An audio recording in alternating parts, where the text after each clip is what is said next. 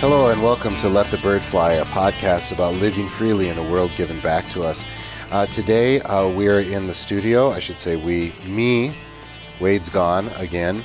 This is a month-free Wade zone, which has been it's been peaceful, right? But there are some things lacking. I'm here with Brian Dobler, who has been on the show before. Say hi, Brian. Hi. And we're here to talk about missiology, specifically in the Old Testament. But we said, what should we do for a free-for-all? And we said, we don't like doing free-for-alls. That's a Wade thing. So there are some things that are missing when Wade is not around here. So Pastor Dobler teaches at Wisconsin Lutheran High School. If you're a listener of the show, you've known he's been on many times and has a wide variety of ministry kind of situations that he's been in and a lot of wisdom to offer. And right now he's currently working towards his doctorate at Concordia Seminary in Fort Wayne, Indiana, and it's going to be in missiology. And so we're going to have a discussion about missiology specifically in the Old Testament right now, but as we were preparing for this, or just kind of setting it up, Brian, you gave me a long list of topics within missiology that we could go, and I just said, why don't we start with the first one, Old Testament, and maybe not a direct series like 10 in a row or something like that, but maybe every month or so, maybe we can get together and add one more to the story. We'll see how today goes. And so after our disclaimer, we're going to come back and we're going to talk about Old Testament missiology. This show doesn't speak for our churches, our church bodies, or our employers. To be honest, much of the time it probably doesn't speak for us. We will be thinking out loud a lot. So approach what you hear with a healthy skepticism, because, well, as a responsible resident of planet Earth, that's probably what you should generally do with almost everything. If you find yourself getting too worked up, tune out, look around, and realize you were just listening to a podcast. That's right, a podcast. So go live free, friends, and don't let us get in the way.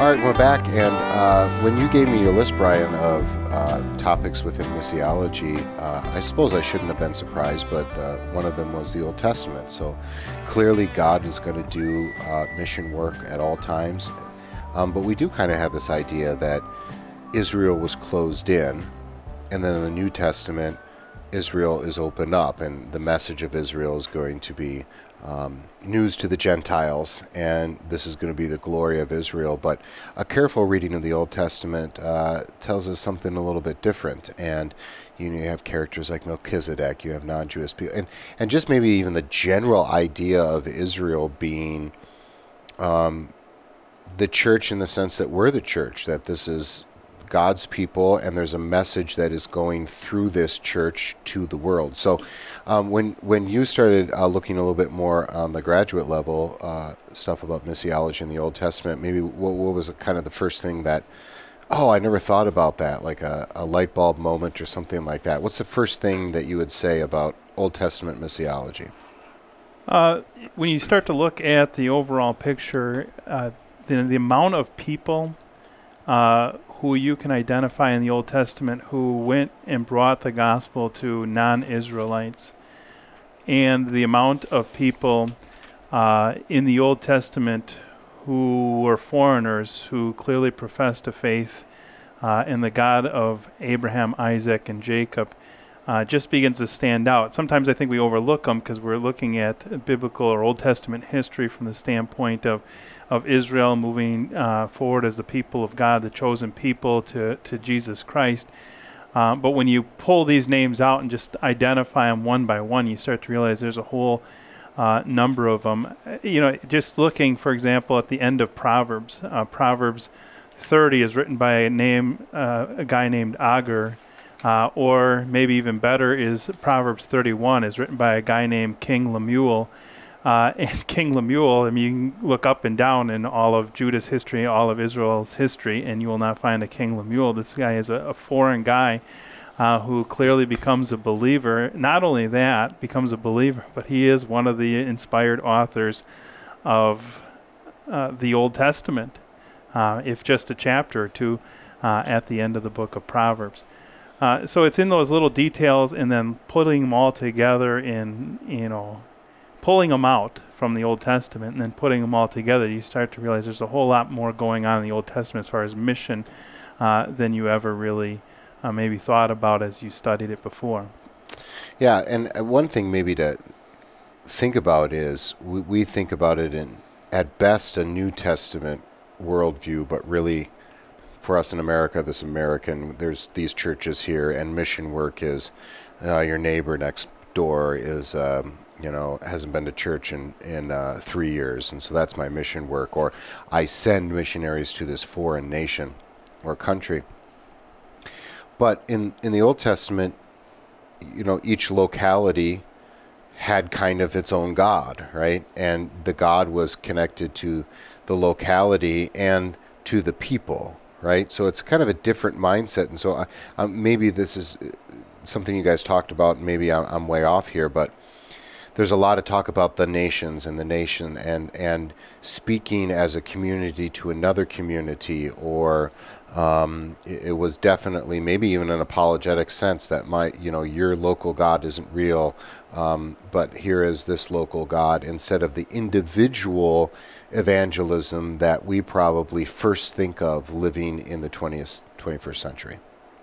Is that fair? Yeah, I think that's pretty fair. I mean, especially if you start with kind of the key figure in Old Testament missiology, which I would say you could argue is Abraham. Abraham grows up, and it seems has a little bit of a polytheistic background. We're introduced to Abraham in Genesis chapter 12, and the first thing you hear is a missiological term. God says to him, go from this place to this new place. And in that same Genesis chapter 12 context where God sends Abraham, you have that promise, which again opens up mission in the Old Testament, and you see it elaborated on over and over. But all nations will be blessed through him. So you have that sending, you have that universal gospel message, and then no sooner does Abraham go, he's sent. He shows up in what we end up, we call the Promised Land. He's in Canaan. And the first thing he does, is it at Genesis 12:8, is Abraham sets up the altar and he calls on the name of the Lord. And I think it's pretty safe to say, I don't know that it's a home run sort of thing, but that call upon has the idea of proclaiming, and that name of the Lord has this broader thing than just just saying his name. It has all of his attributes, which of course is we would want to lead with law, and then also the gospel, the promises that the Lord has made. And what I see interesting about that then too is you look at Abraham, and again you just read over these stories. Was it Lot gets kidnapped? He's carried off by the kings. Abraham chases him down. He has so many servants that he's picked up along the way. It was an army of 300, I believe, that he has running with him. And then right in that same context is when the covenant of circumcision is introduced. And you have all of the servants of Abraham being circumcised. In that, you see some evidence that not only has Abraham moved into a new territory as sent by God, he's proclaimed the name of the Lord. He's set up church, a mission, a church plant, if you want to use language like that. He's reached out. He's brought servants into his home. He's witnessed to these servants. They've become believers, and they are circumcised into that covenant with the Lord as well. You see all kinds of evidence there of mission in the Old Testament through Abraham, the one to whom God promised all nations will be blessed through you.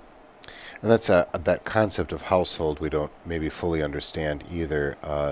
We have talked about before, Brian, just the idea of what we think about racism and slavery and stuff really is through the eyes of the Enlightenment. That it's not like they were nice back then before the Enlightenment, but there's a different concept of identity maybe a little bit. And so when you think about a household, you maybe take the identity of the master of the household in a certain sense, and it didn't maybe matter as much of your ethnicity, right? So there's this concept that the whole household that would have assumed everybody, whether they were of blood relative or not, right? Seeing that both in the Old and the New Testament. And that strikes me a little bit as, Israel is kind of a goofy thing, I should say unique thing, where it's a nation state.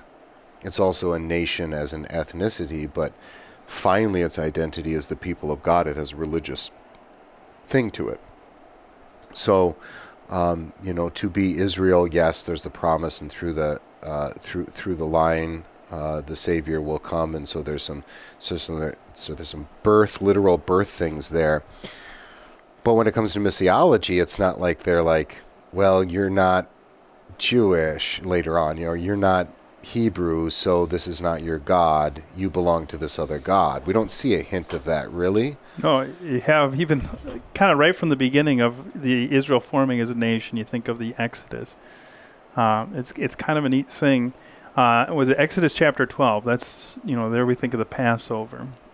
Exodus 12 has a lot of neat missiological implications. It starts to bring into the picture of worship in Israel. You have the Passover, and in the Passover, you have a statement in there, and I don't have exactly remember it, but you have this closed, we think of closed communion, closed Passover. Foreigners are not supposed to be in. It says in one breath, but then in the next sense, 2 sentences later or so, it says, if a foreigner is going to participate, this is how a foreigner is going to participate.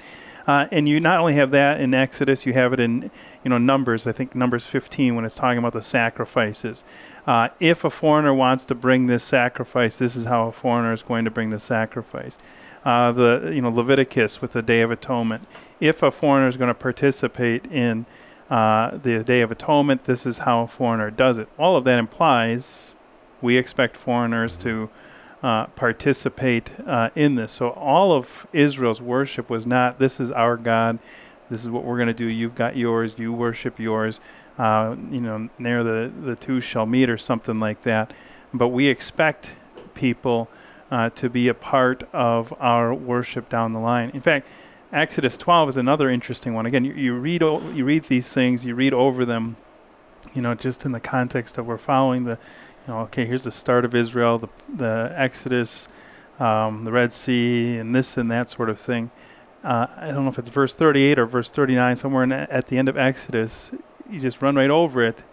But as Israel is leaving, it mentions all of these other foreigners that are mixed into the group. Now, how did those people become foreigners interested in leaving their homeland, leaving whatever good life they had there to go with the Israelites on this journey over to the Promised Land?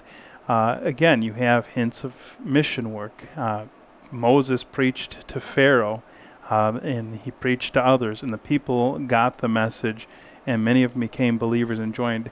One of the things I find most fascinating about that is, that's kind of tucked in there, but then I think it's Joshua 8, right around the story of, they're into the Promised Land, okay, and I think it's the Ai story, and right after that they start to reestablish kind of, we're in the Promised Land, some covenant language, and those same foreigners that walked out of Egypt with the Israelites are mentioned again as being still a part of the group, which is kind of funny and far more fascinating than anything about Israel, because those are the folks that, if they joined them 40 years ago.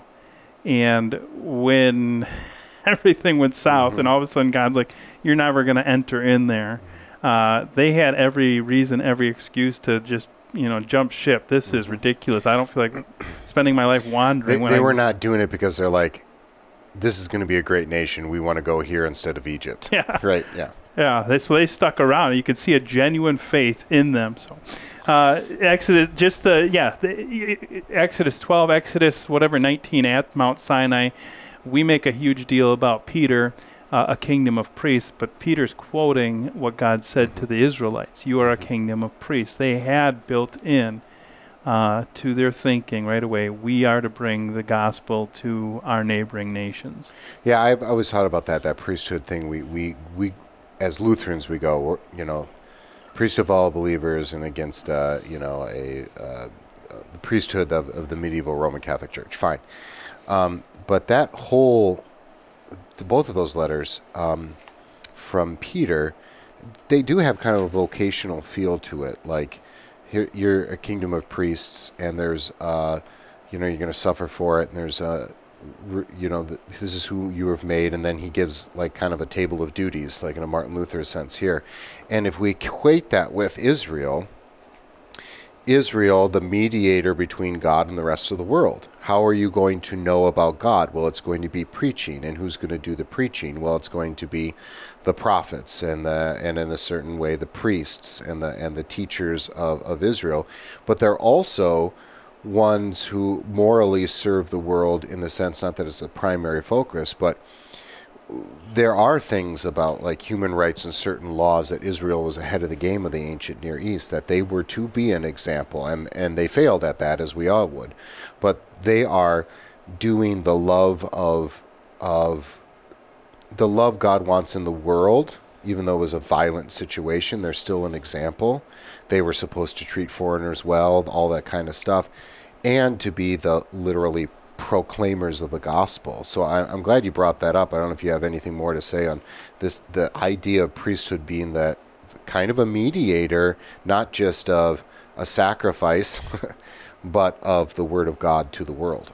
Well, yeah, you can look at some of those laws, especially the ones that we might identify as a little bit on the weird side, like I think it's in the context of some of the laws about blood and not eating blood. It mentions foreigners. It mentions foreigners with the Day of Atonement, which certainly had a number of, bizarre to the eye sort of things.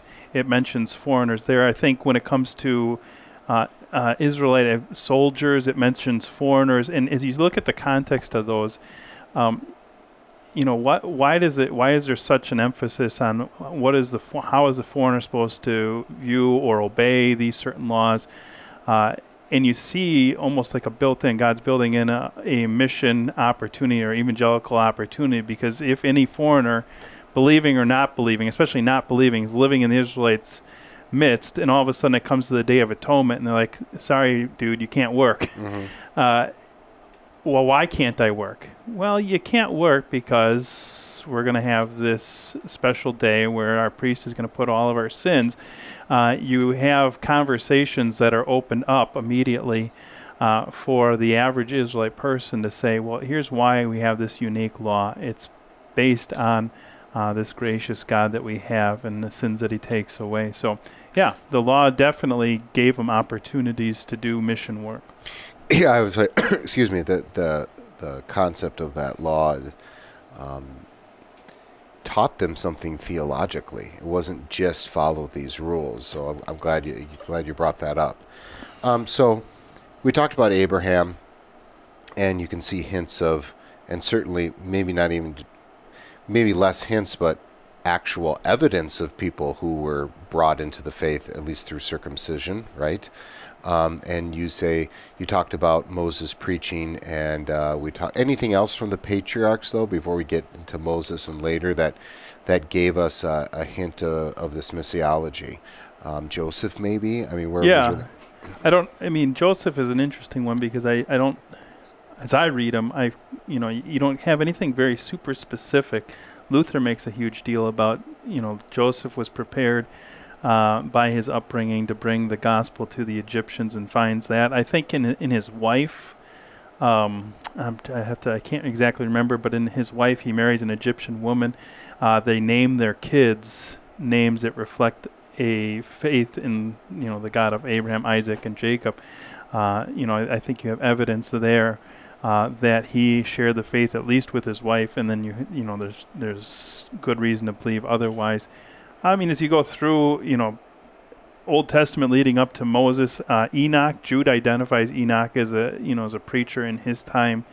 Noah had the biggest pulpit ever, and Peter makes that point. Hey, he was a preacher of righteousness, and I mean, if his family amounted to 8, who is he really preaching to? That preaching, I think you could argue, was evangelical preaching to the world. Righteousness brings in an idea of law and gospel. I mean, both the righteousness that we are missing, by our own lives and our own sin, but the righteousness that God gives. I think you mentioned before Melchizedek. Melchizedek is an interesting one because, first of all, how did he become a believer?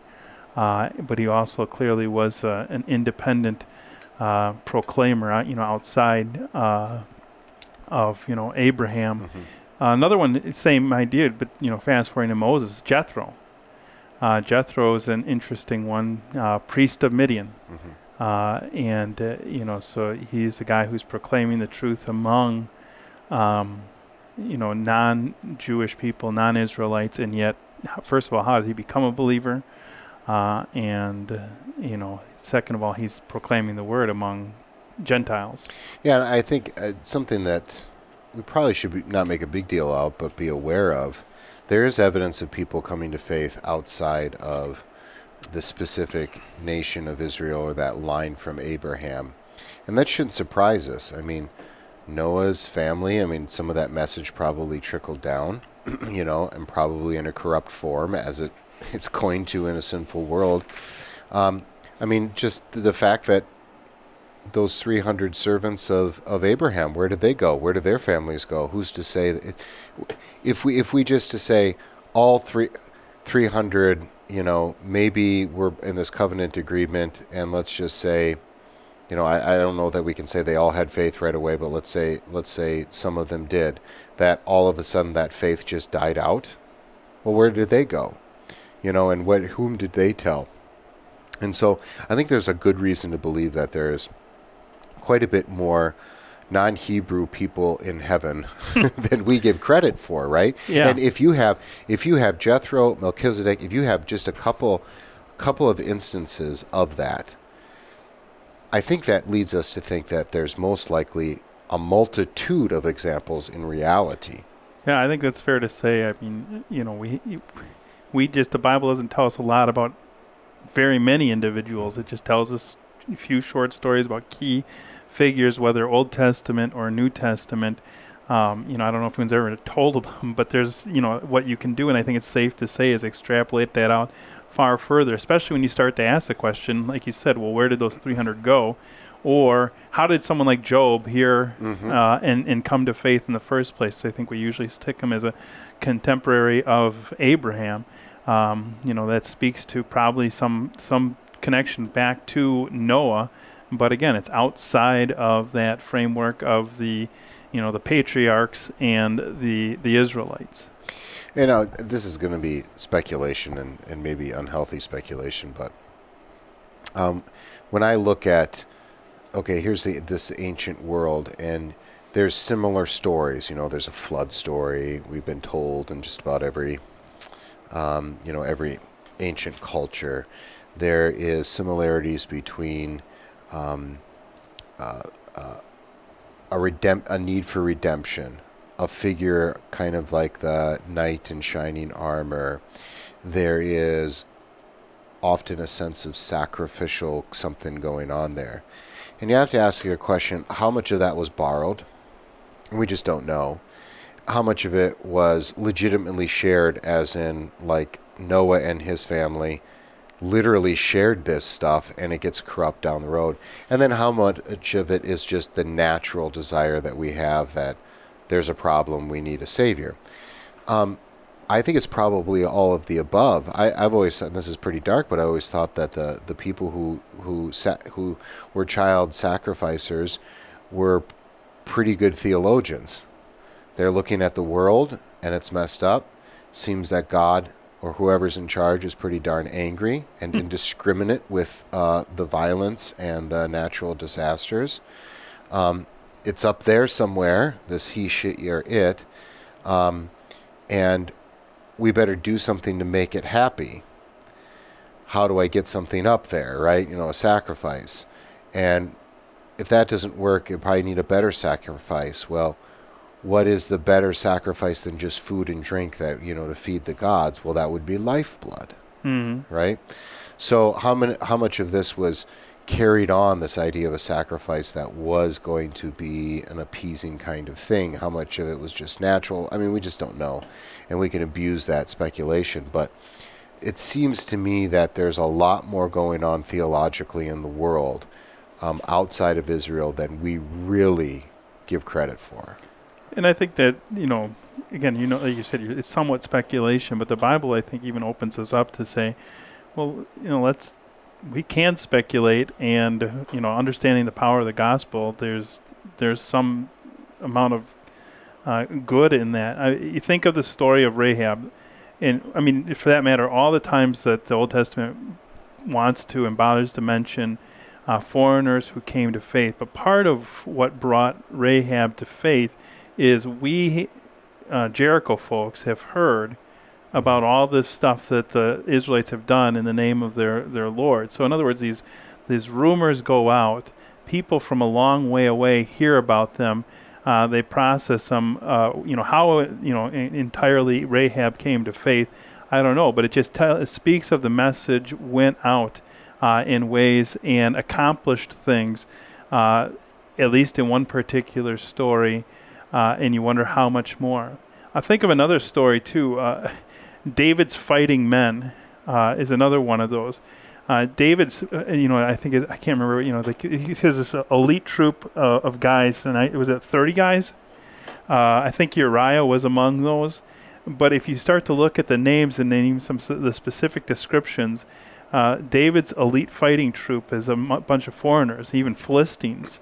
How did he gather these guys? Where did these guys all come from? Well, I mean, again, maybe some speculation, but it seems like when David was on the run from Saul, he went to Philistia. He hung out there, hiding, but he made buddies, and he shared his faith with some of the best fighters that he hung out with and that he hid among.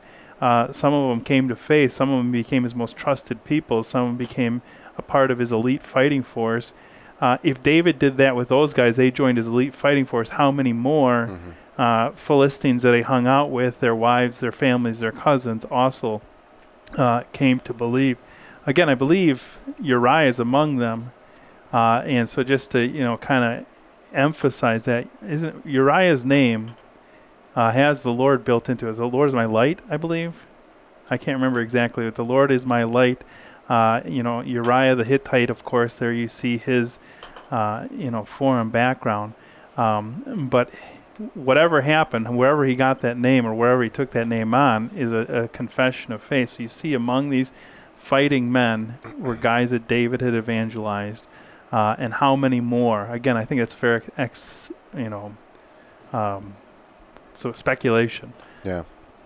How do you balance the don't marry a foreign wife, don't eat with the Gentiles, that kind of stuff? How do you balance that out with all the evidence that we've given for that there was mission work going on? That's a good question. Because for Esau, don't take a foreign wife. I think Esau really shouldn't have gone down that road. That was bad for him. And this was a specific line of the Savior kind of thing. Yeah. Right. And I always, I'll just take over here for a second. What I say, and then you say if this is something that jives with what you've been studying or not. So when I try to explain this to my students about, why is this their cultural hedge around Israel? Like, don't do this, don't eat this, don't eat that. And I say you need something that's going to bind you together. There needs to be an ethnicity, there needs to be a language, a culture, something like that. And we can see this as immigrants come to different countries today. They start losing their language, they start losing their food, they start losing that stuff, and grandma's worried that you're losing that culture or whatever as you're brought into another culture and stuff like that. But the point for Israel was different. The point was to keep Israel as a nation, to keep them culturally, to keep them different, and one way to do that was cultural. One way to do that is different rules, different customs, different foods, different language, different all that kind of stuff. And we may roll our eyes at that, but then I say to the students, okay, next time you watch the Olympics, tell me if there's a contingent from Moab, Edom, Philistia. They're all swallowed up. The only one left is Egypt, and that's a completely different ethnicity now. Well, not completely different, but almost a completely different different kind of place. That Egypt is the place, not really the continuation of the Pharaoh, whatever. But there will be a contingency from Israel. Mm-hmm. It worked. It literally worked. But that does not mean that they were being racist. In fact, that's just a term. We're obsessed with race after the Enlightenment, I think. But that those foreigners come in and they, in a sense, become Israelite, even though they're not technically a part of the line of the Savior. So I don't know if that jives with what you have been thinking about, how you balance Israel being this one singular nation with a goal to bring about the Messiah and its mission to the Gentiles. Yeah, I mean, there's some kind of balanced view, and I think your explanation for why does the Lord at some points and places say, be separate from the nations around you, and that has to do with keeping, we're the covenant people, and from us is to become the Savior. But the balanced view is, in some ways, like, okay, so don't intermarry, but then, in the law it says if you intermarry with, like especially the soldiers, then this is how you do it. But that when you look at how to do it, the rules have everything to do with make sure she understands your faith and really becomes a believer, sort of thing. So you see some of that built in. Another balancing thing is just to not only see, okay, God says here's the things to do, to stay separate. He gives the law through Moses, but Moses has got to be one of the biggest trumpeters of this is for the nations. It's in Deuteronomy chapter 4 where he's explaining to Israel again. They're going through the covenant again, and he says part of the purpose of us living like this and in this way is so that the other nations see that all their gods are nothing, and the one God is the Lord God, our God, Jehovah, Yahweh. Think of Exodus 32, is it, where, God's ready to, okay, I'm done with Israel, let's start over. And what does Moses say? He's very much concerned about the nations. What are the nations going to think of the one true God? I want the nations to know the one true God as the one true God, not a guy who destroys his people. Maybe it's a little bit to the side, but again, if Moses is the one who gives the laws that say, let's stay safe, we need to stay separate for these purposes, and Moses is also the one that expresses concern for the other nations and knowing the true Lord. He marries Zipporah. I don't know that we can make much of that. She's some kind of Midianite, I guess. But the best interpretation, understanding is of, I think, at least personally, of Moses is that that Zipporah dies. And it talks of, Miriam, remember, and Aaron get ticked off because they don't like his wife. And they don't like his wife. She's Cushite or Ethiopian. So here is Moses marrying a foreign woman and presumably bringing her into the faith. So you have all these different things that balance, but also demonstrate how mission was a big deal to Moses as a leader of the Israelites to include foreigners. And here he is, a gal from Africa, and he marries her, brings her into the covenant people, and another example of God's word to the nations. Yeah, and I, think of just being a parent right now. Let's say you have a stable home and everything's great, and you're bringing up your children, and you want them to love everybody, like everybody. Don't be a bully, befriend everybody. Be, in a Christian way, be a light in the world. And at the same time, you can say, who are you hanging out with? I don't want you to go into that house. So what gives? Well, in one case, I'm like, I don't want you to be corrupt and I don't trust you in that situation. And the other times, I'm like, I want you to be a friend of that kid. And just remember, you got it pretty good and he doesn't. Mm-hmm. And you appreciate that, and be a good example to that. It's simplistic, but I think it's part of the reason why Esau, don't go there. Yeah. Like, that's going to be bad for you, knowing your personality and what we need to do here as for this line of the Savior of the promise. Not that they would have articulated it that way, but another places, it would have been a beautiful thing, right? Yeah. So good. So we've kind of gotten to Moses, and what about the kingdom of Israel? Missiology. Well, you could maybe do Judges 2 there if you want, but I'm thinking David, Saul, United Kingdom, and the divided kingdom up into the exile. Any insights from there? I don't know that I have specifics besides for just, again, Israel, you're a kingdom of priests, and presumably in the Judges, all that mess of everybody doing whatever they wanted, and at that time, I don't know that I have any specifics. But when you get into the kings, Elijah to the Syrophoenician woman, Elisha as well. You think of Naaman, the servant of Naaman is a a wonderful kind of a neat story. Because we're talking about a little kid who has it on her heart to share at least the prophet of the one true God. There's, I think, even with her captors. With her captors, yeah. I think you could even say, there's some amount of evidence to suggest that Naaman at least tried to bring the gospel to his king. You have Jonah, which is, of course, held out as the big, that's where, okay, they did a little bit of mission work, and hopefully we're making a case that there was a whole lot more going on.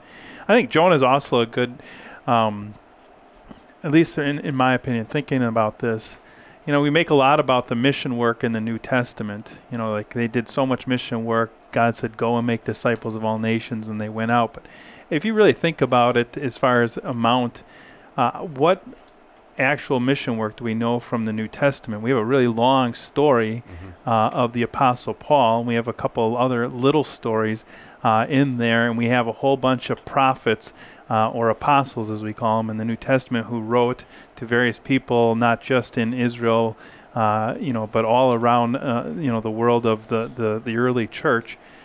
But if you look at it from that standpoint, you could probably say the same thing is true of the Old Testament. We've got the story of Jonah, not as long as the story of the Apostle Paul. We've got things like Moses. We've got Abraham. We've got a whole lot of little stories.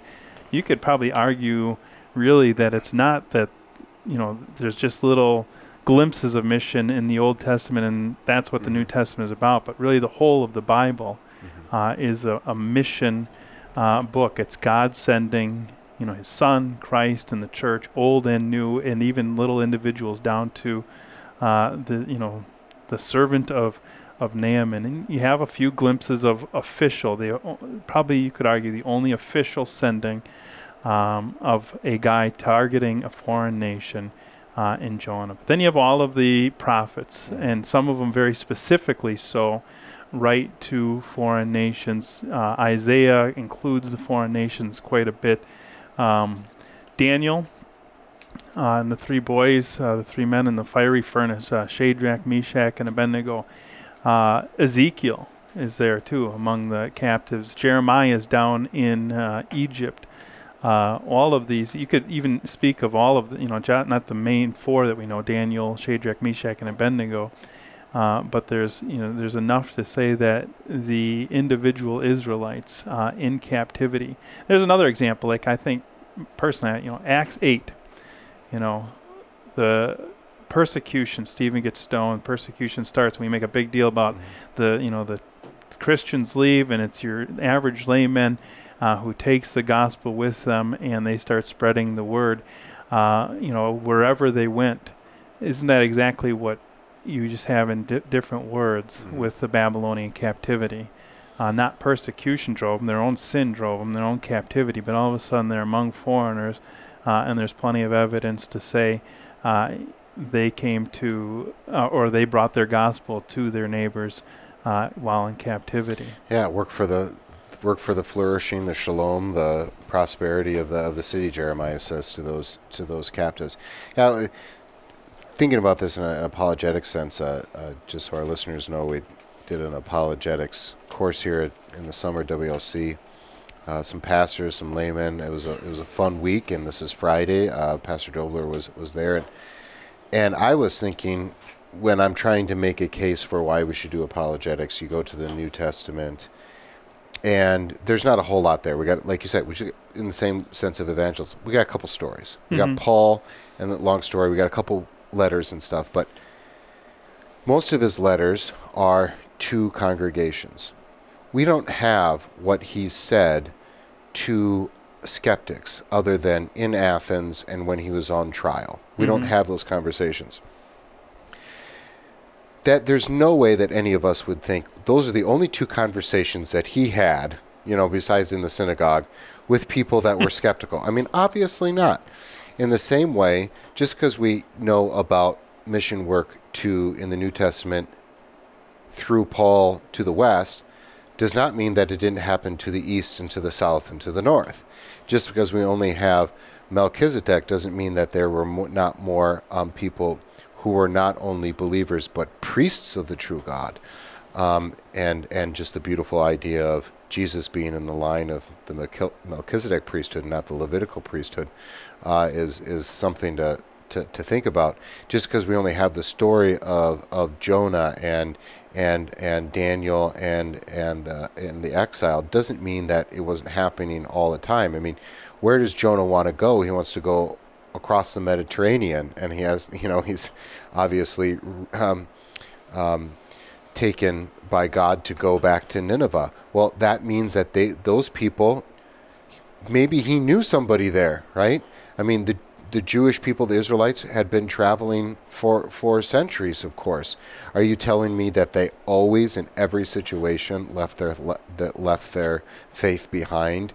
It just doesn't seem like a sound historical judgment. And so I think the faith went further than, like we said before, than maybe we thought before. Yeah, well, I mean, if there's one story, I think it's fair to assume that there's other stories like it, to assume that they only did something once, and that's the one that was recorded in the scripture, and so that's all there was. Again, another example of that would be like Jeremiah. He gets thrown in the cistern. Who rescues him? Ebed-Melech. Who's Ebed-Melech? An Ethiopian guy.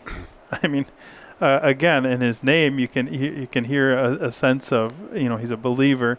And how did this guy come to faith? And we know he's a believer. So you have Moses' wife as this Ethiopian gal. You have Ebed-Melech as this Ethiopian gal. You have the Queen of Sheba. We're talking about all these different touches in Africa. And how did these folks come to faith, and what did they then do with the faith that they came to? Ebed-Melech is, my goodness, he's not only from Cush, Ethiopia area. He's even further removed from his home.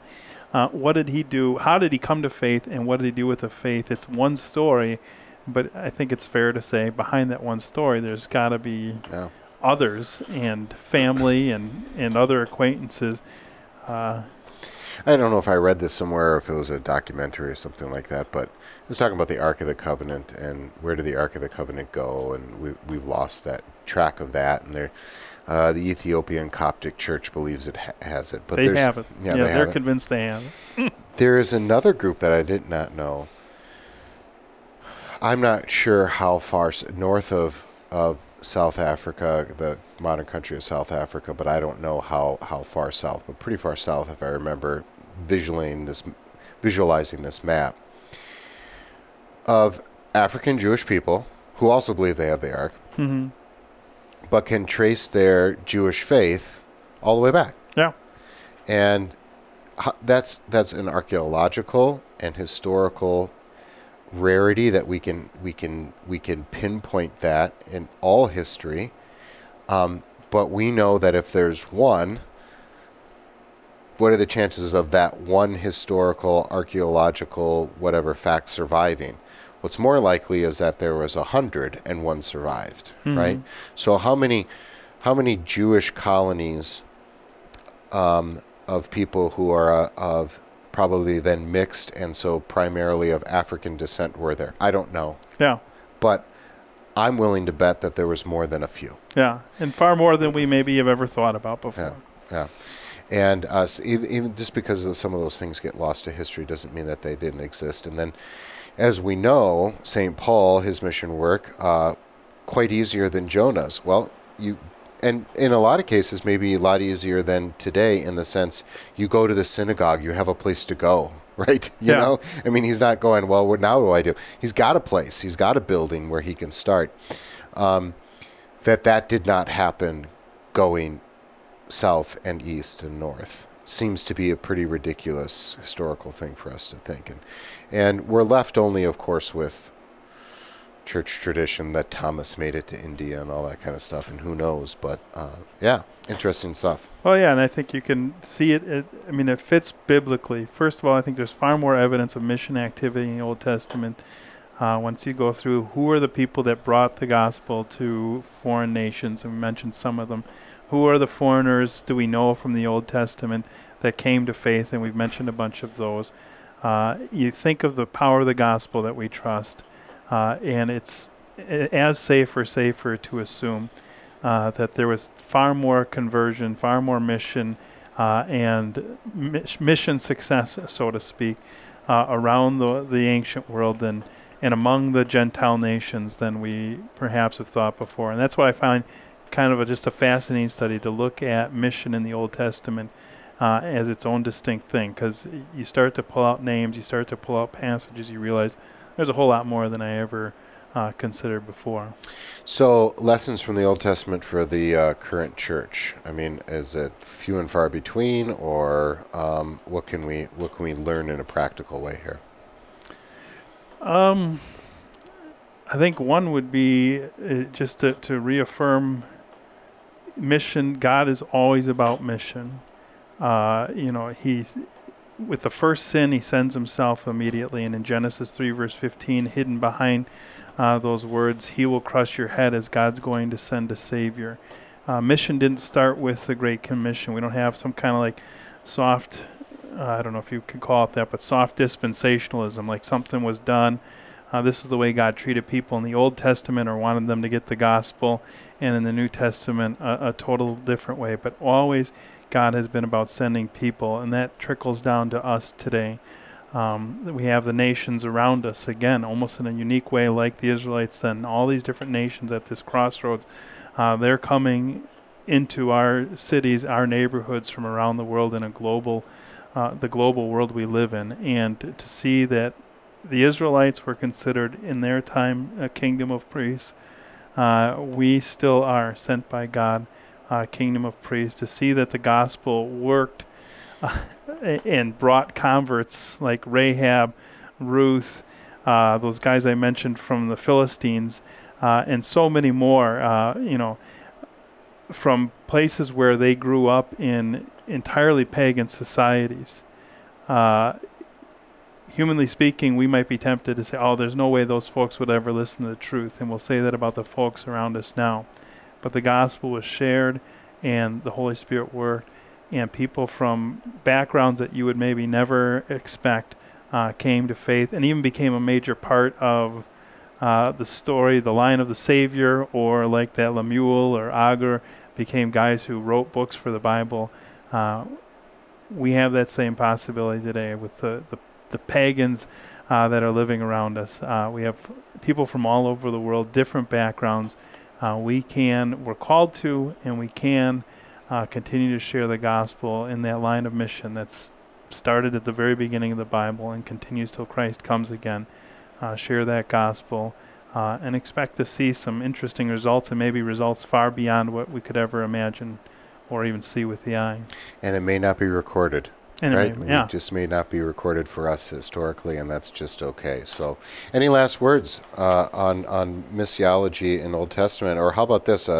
What would be next on as you're studying missiology that you would like to share with us for another episode? Well, if we want to go in some kind of historical order, what's kind of interesting to me was, it's built off of this. You can see there's a lot of mission in the Psalms. Someone's counted them. I haven't double checked, but there was 175 missiological references in the Psalms, and you can read the Psalms for all kinds of reasons. Another one, the next time you work your way through, is just to see all of the missiological encouragements that you find in there. And one of the ones that I stumbled on, which is kind of fun to do because you wouldn't think about it, is just to look at Psalm 22. And see that psalm that we so associate with the Passion of Christ, but also notice how even in that psalm, in a kind of a neat way,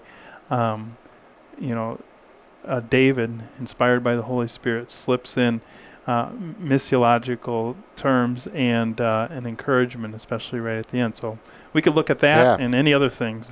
That would be good. I think that would be a good jumping off point for the next time that you come on. So, dear listeners, if you like this, stay tuned. And we'll get Pastor Brian Dobler on again for some more missiological talk. So, with this gospel freedom that we have, we do not need to be tepid about our proclamation of the gospel, but we are free to trust that God is not going to let his word return to him empty-handed, which is an Old Testament passage with missiological implications from Isaiah. And we want to pass along that gospel freedom, first of all, so that people can enjoy heaven and flourish there forever, but also that they can live in freedom right here, so that they can look at what God has done for them and say, there's nothing left to do but let the bird fly.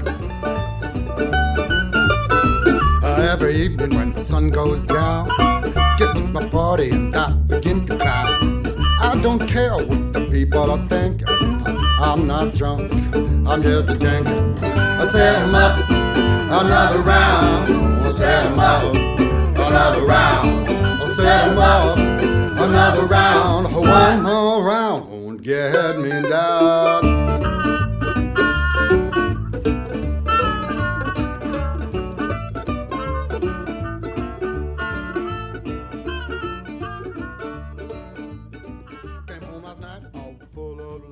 My babe began to fuss and I said, honey, I don't care what